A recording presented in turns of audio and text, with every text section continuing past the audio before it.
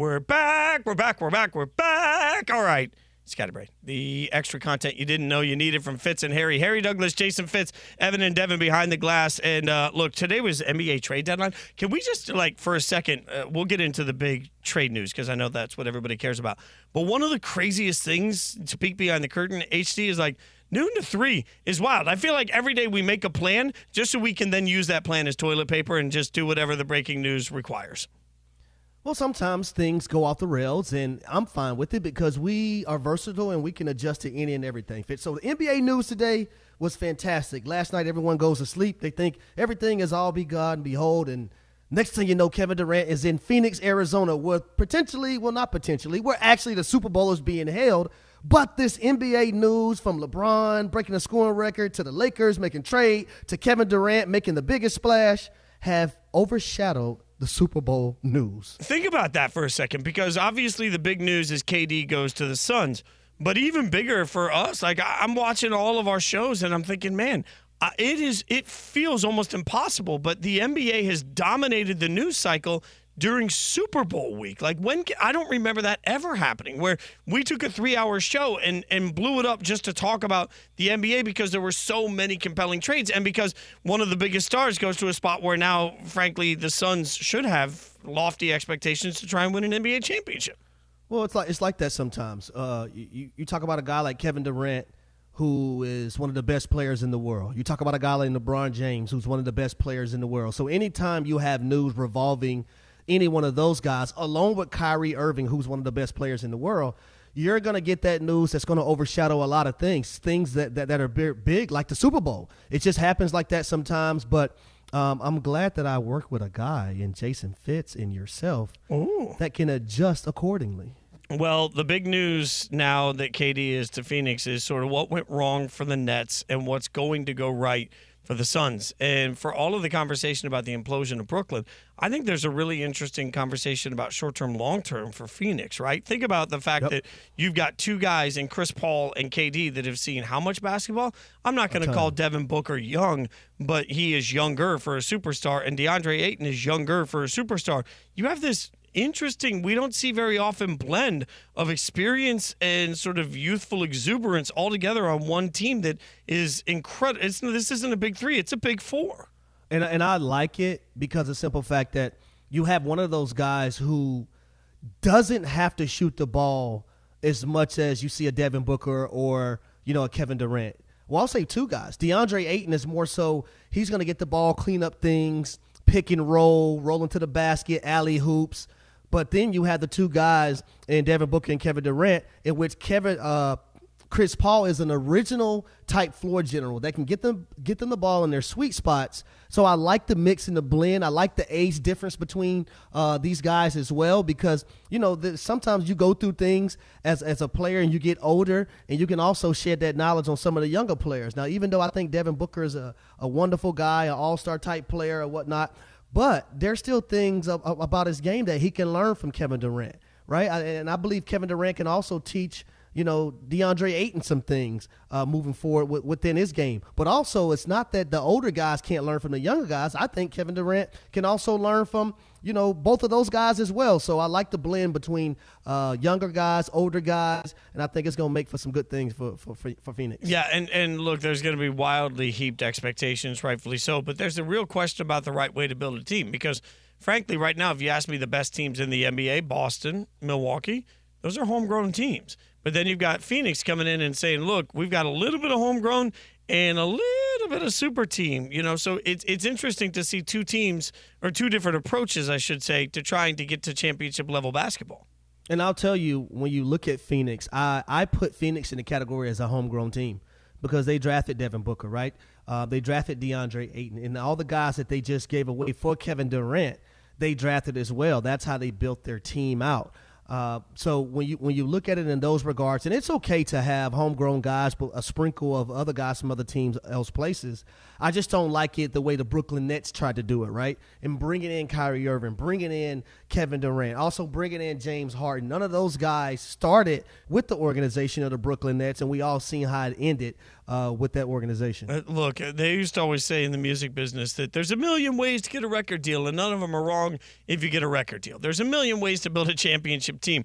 None of them are wrong if you're able to build a championship team out of them. I think when you have new ownership coming in with an organization that has several key pieces in it, but that new ownership can immediately put their stamp on the organization, show fans their commitment to spending money and winning, and show players what they're all about all at once, that just feels like an undeniable win for the organization, for the NBA, for Kevin Durant, for the Western Conference. Unless you're like sitting here as Memphis or Denver, you are ecstatic for what we just saw. Well, that's why we got to give a lot of credit to Matt Ishbia, like the new owner for the Phoenix Suns. Also, I think a person that's lost in the shuffle here is James Jones, former NBA player, now the president of basketball. No, James Jones. That played you're so silly. That played down there in Miami and Cleveland with LeBron them. You know, he's the president of basketball operations for the Phoenix Suns, and he's done a tremendous job within his role since he got there in Phoenix. Well, it is going to be interesting to see how these expectations are met, because right now Phoenix just went from, oh, that's cute, to championship or bust. Like, there's no way in between. Also, speaking of busts, Devin, what did I may have said something that went over the air today as we were getting ready for this. I don't know how I'm supposed to feel about it. Look, I've got a little microphone button. I pressed the button. I simply said, I'm in record, and that's become a funny thing because it went over the air. Is that what we're doing here? Well, listen, so, I'll give a little context here. So every day we record lookies after the show is over, and that's just to update people on what's coming up the next day. People will hear it over our commercial breaks.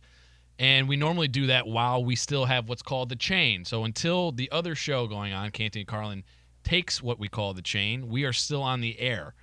And we normally record these lookies before our commercial break ends. So, I have to take Fitz out of what we call programs, so he doesn't go over the air. Fitz says to me, hey, are we good to record the lookie? And I said, let me get a deck up. And Fitz, for some reason, turned on his mic before I could change all the inputs.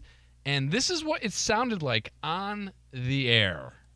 Saturday on ESPN Radio. You know what? I think people heard that and they thought it sounded perfect. I'm on board.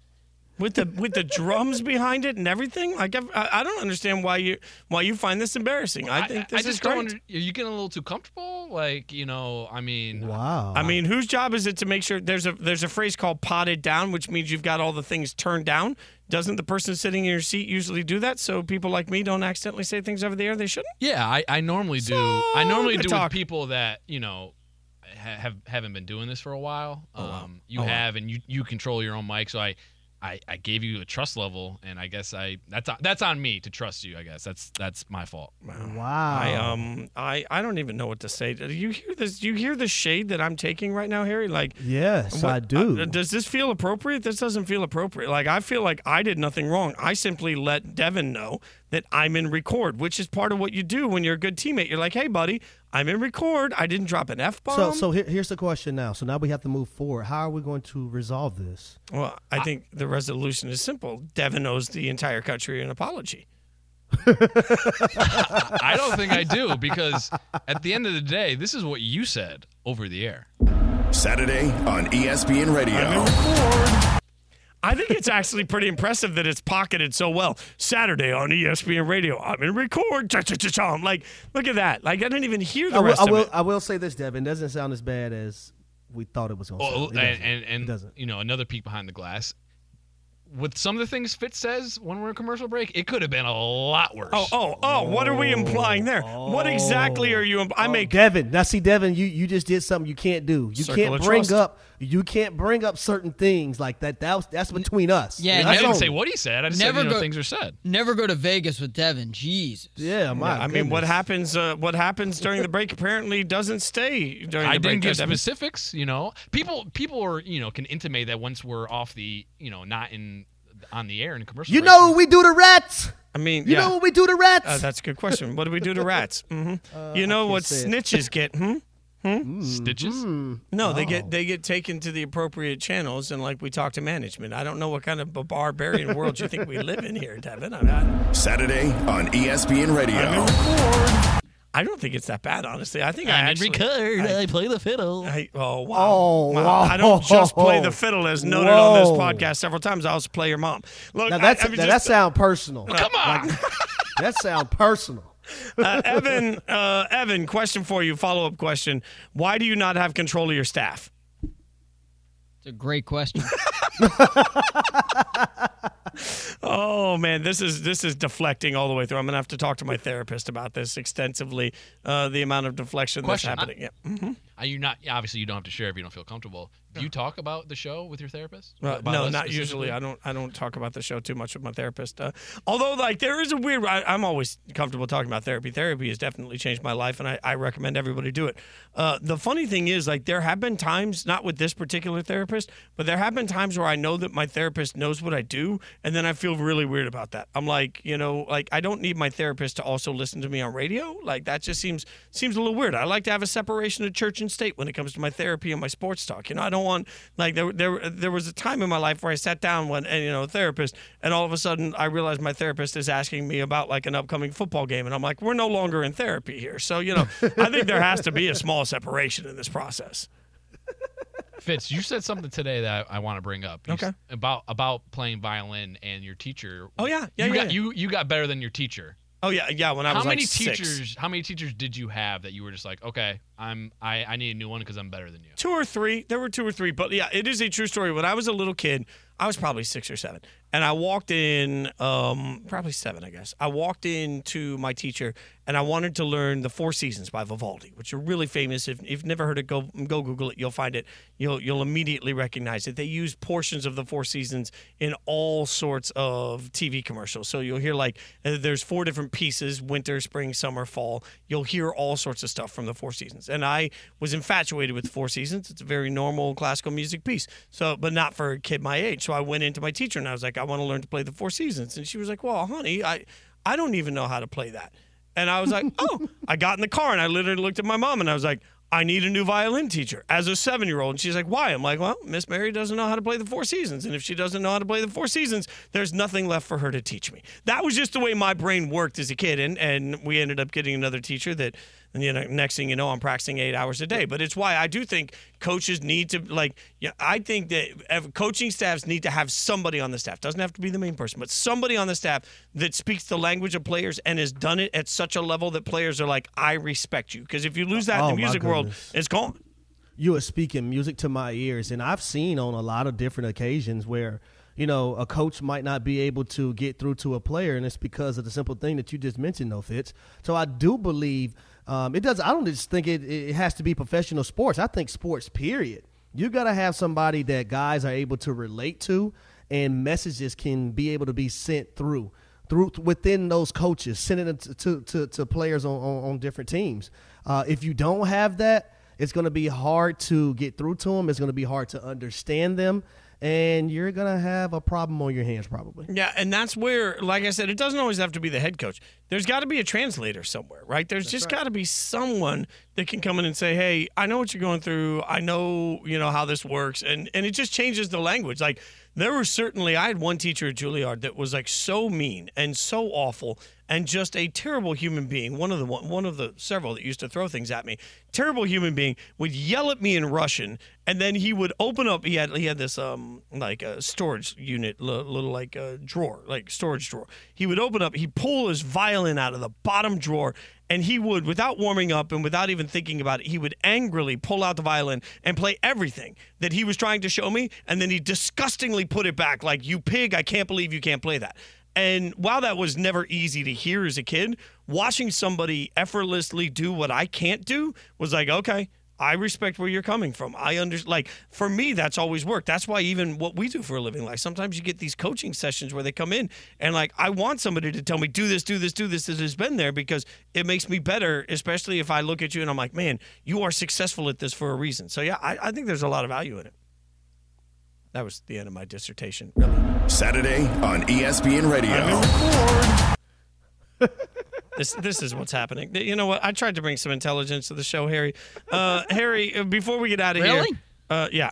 Oh, wow. You tried. Wow. Okay. Before we get out of here, I don't know if we're going to do one of these tomorrow, so I got to ask you, Harry. I know you are helping your wife with the Super Bowl event. That is very important. Is there a go-to Super Bowl snack for Harry Douglas that always has to be on the table?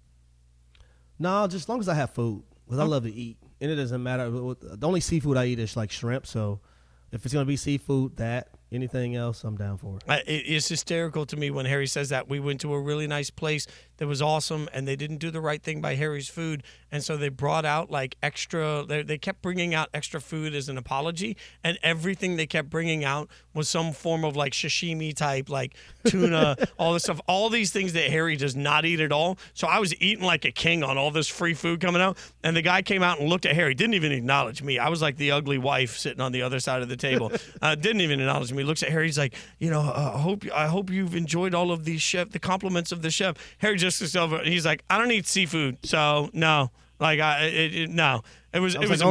I was like only shrimp, the dish that y'all messed up. Yeah, and that is true. They did mess up the shrimp. So the rule there is when you see Harry Douglas, always send over a plate of shrimp. For Evan, for Devin, for Harry, for me, you guys hang out with us all the time. Be sure to listen to Fitz and Harry noon to 3 every single weekday on ESPN Radio.